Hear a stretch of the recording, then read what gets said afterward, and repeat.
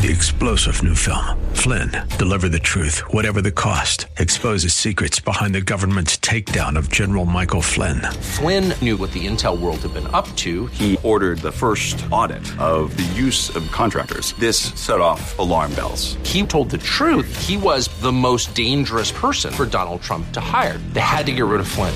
Flynn, Deliver the Truth, Whatever the Cost. Available now. Watch it today. Go to salemnow.com. salemnow.com.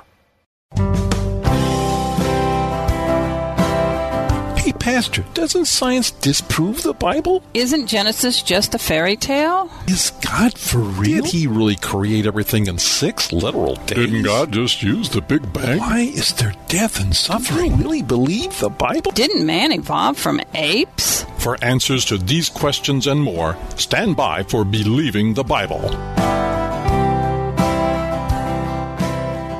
Welcome to Believing the Bible. This is Scott Lane with Terry Reed, Dr. Carl Williams, and our producer Ed Salzadell, all directors at the San Antonio Bible-Based Science Association. We are here to reassure you can believe the Bible from the very first verse. Today our special guest is Dr. Brian Thomas with the Institute of Creation Research. Brian has a bachelor's in biology and master's in biotechnology. I'm going to ask you about that in a moment. And here in 2019, he has received a PhD in paleobiochemistry for the University of Liverpool. He has taught secondary science in Christian schools in Texas. Since 2008, he's been a science writer and editor at ICR, a speaker, and researches in original tissue fossils. Brian, it's great to have you with us today. Tell me about biotechnology. Seeing the master's in biotechnology, I'm wondering about that one. What's that about? Well, we clone frogs.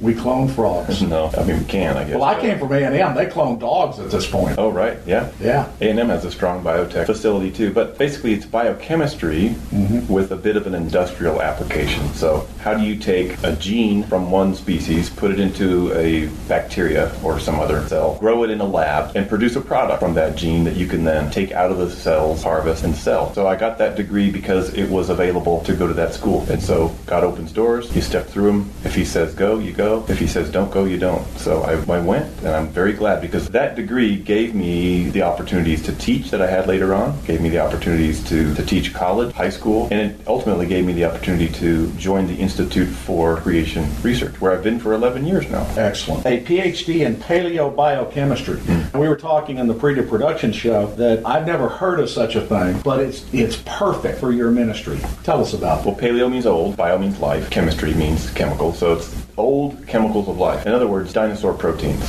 And the reason this is perfect for our ministry is because secular scientists, mostly paleontologists, have long expected bones that they discover in Earth's rocks to not really be bone, but to be mineral that replaced that bone. So when you say fossil, to most people, fossil means it's a rock in the shape of a bone. And that's because that's what it says in museum placards and on TV shows and everything else. But secular scientists for a long time now have been taking apart these bones, finding that it's not just mineral, it's original bone material, including original soft material, including protein. So the reason this is so significant to me, and I started this research before I imported my research into the program at the university because I was already sort of in the middle of it all, and I was finding there's more than just one discovery, and we have now 100 published papers, all compiled, that describe in the technical science literature proteins and biochemicals and whole tissues intact, including blood vessels, cells, all in fossils, not just dinosaur, but many other kinds of fossils. These kinds of materials don't last a million years. They don't last that long. They fall apart due to the most fundamental laws of the universe, the first and second laws of thermodynamics. Second law says everything falls apart. And it is. It's falling apart.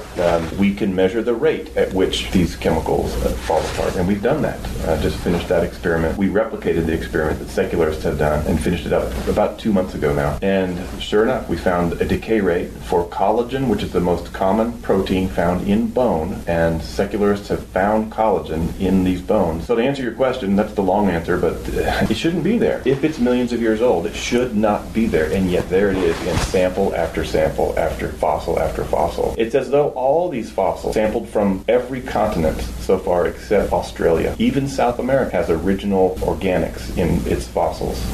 even Antarctica. Yes, South America too. It's like the whole world and all of its fossils and rock layers that contain them were deposited thousands, not millions of years ago. And if that's the case, then the flood of Noah explains these rock layers and their fossils. The recent thousands of years ago flood, not the secular time scheme and the stories that we hear on TV and in these museums. So those stories are wrong. I don't believe them. I'm going with science of soft tissue fossils instead. Ken Ham says this very succinctly. If the world was covered by a worldwide flood, what would we expect to find? Billions of dead things buried in rock layers, laid down by water, all over the earth. And what do we find? Billions of dead things buried in rocks all over. Yeah. We need Buddy Davis to sing it, though. Just incidentally, a lot of what you were just talking about, especially in terms of collagen degradation, is contained in an article in ICR's Acts and Facts magazine for August. So if people want to follow up on that, they are welcome to do so. By the way, that's a free monthly subscription. Exceptional magazine that's free. And we would recommend that anybody go onto the ICR website and sign up for Acts and Facts. It's an exceptional resource. You're listening to Believing the Bible. Scott Lane with Terry Reed, Dr. Carl Williams. If you would like to learn more, go to sabsa.org. That is sabbsa.org. The thing you're probably most known for around ICR circles is dinosaurs. How on earth are dinosaurs important to us today? Number one, they're fascinating because they were so big and they're no longer here. And so even as a kid, this is why 6-year-olds get enamored with dinosaurs. And I was one of them. And I still am. I'm no longer 6. I'm not saying that, but I'm still fascinated. It's because you look at them and you think to yourself, when were these walking on Earth? And where did they go? When did all that happen? Now, as a 6-year-old, I was asking those questions. I went to my first museum. My parents took me to a museum in Wyoming when I was a little bitty kid. I started asking, where did these come from? Where did they go? And they said, well, they came from other reptiles that evolved into dinosaurs millions of years ago, and they went extinct millions of years ago. And that was the answer I received, and I thought, okay, if that's what science has proven, then I have to go with that.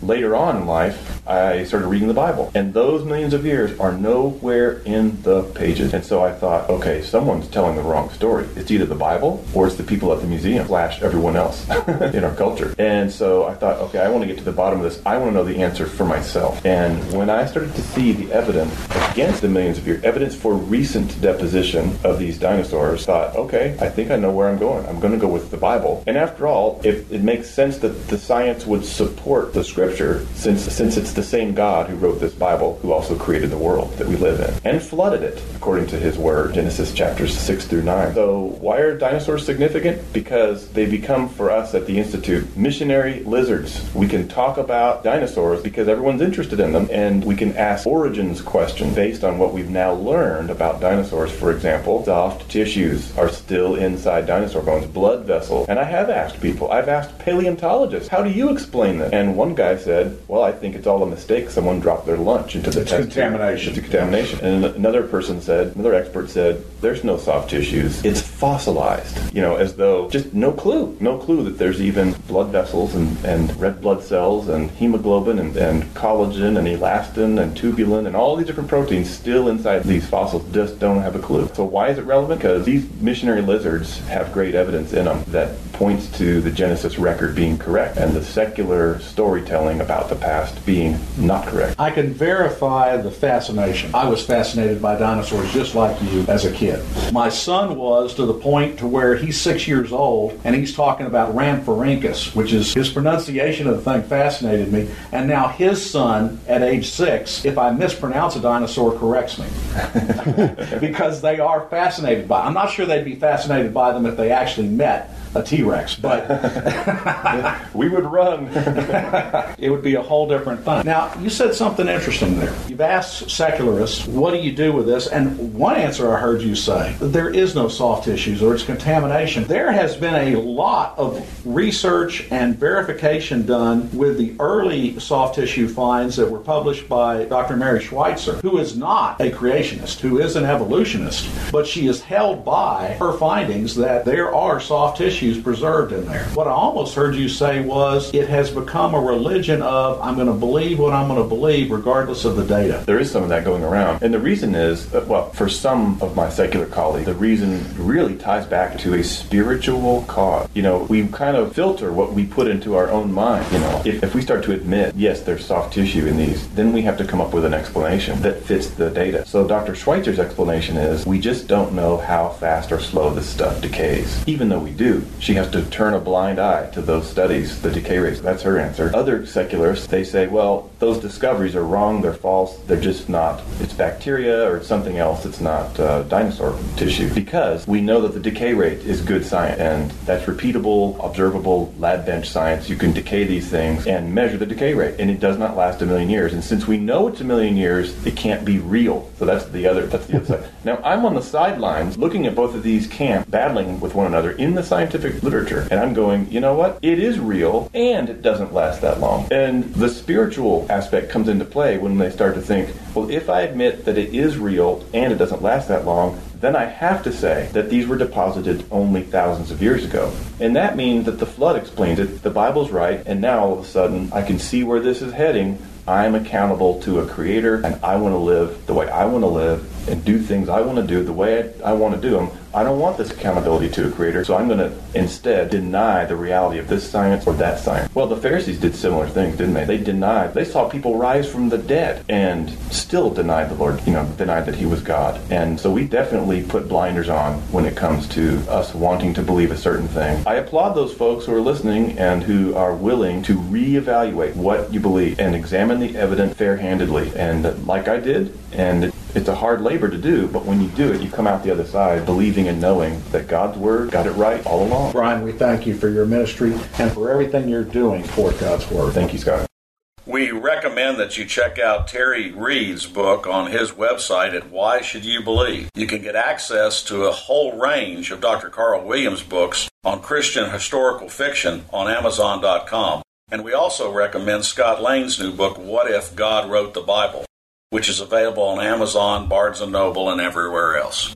Information for creation events in our area are on our website's calendar page. For more information or to schedule a presentation, go to sabsa.org or call 210-599-7240. When you go to our website, you can click on a link to our newsletter. Our website has a link for contact information on which you can order our newsletter to be emailed to you, or you can call us. Also go to whyshouldyoubelieve.com. That is Terry's website containing articles looking at current day issues from a biblical perspective. SABSA meets the second Tuesday of each month at 7 p.m. We are now meeting at Faith Lutheran Church just south of the corner of Jones Maltzberger and Thousand Oaks. There you will find biblical apologetics and creation science teaching found nowhere else in Bexar County, as well as the availability of books and videos on these important subjects. If you missed any part of this show, you can listen to the show anytime by going to the AM 630 KSLR, the Word in South Texas website. Click on KSLR Podcast, scroll down until you find Believing the Bible. Please join us again next Saturday for Believing the Bible. I'm Scott Lane, and for Terry Reid, Dr. Carl Williams, and Ed Salzville, thanks for listening, and we hope you found today a reason to believe the Bible.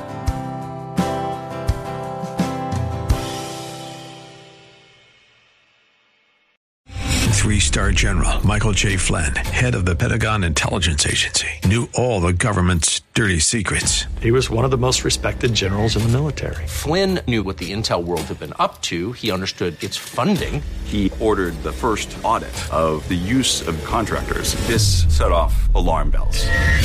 The explosive new documentary, Flynn, Deliver the Truth, Whatever the Cost, uncovers the facts behind this scandal. Flynn told the truth. He was the most dangerous person for Donald Trump to hire. I find out the worst enemy that I'm going to face in my life is right here in America. They took my assessment and they wanted me to change it. And I was like, I'm not changing it. They had to get rid of Flynn. With in-depth interviews, archival footage, and never-before-seen personal records of the man behind the headlines. I just felt like I was drowning. Flynn, Deliver the Truth, Whatever the Cost. Available now. Watch it today. Go to salemnow.com. salemnow.com.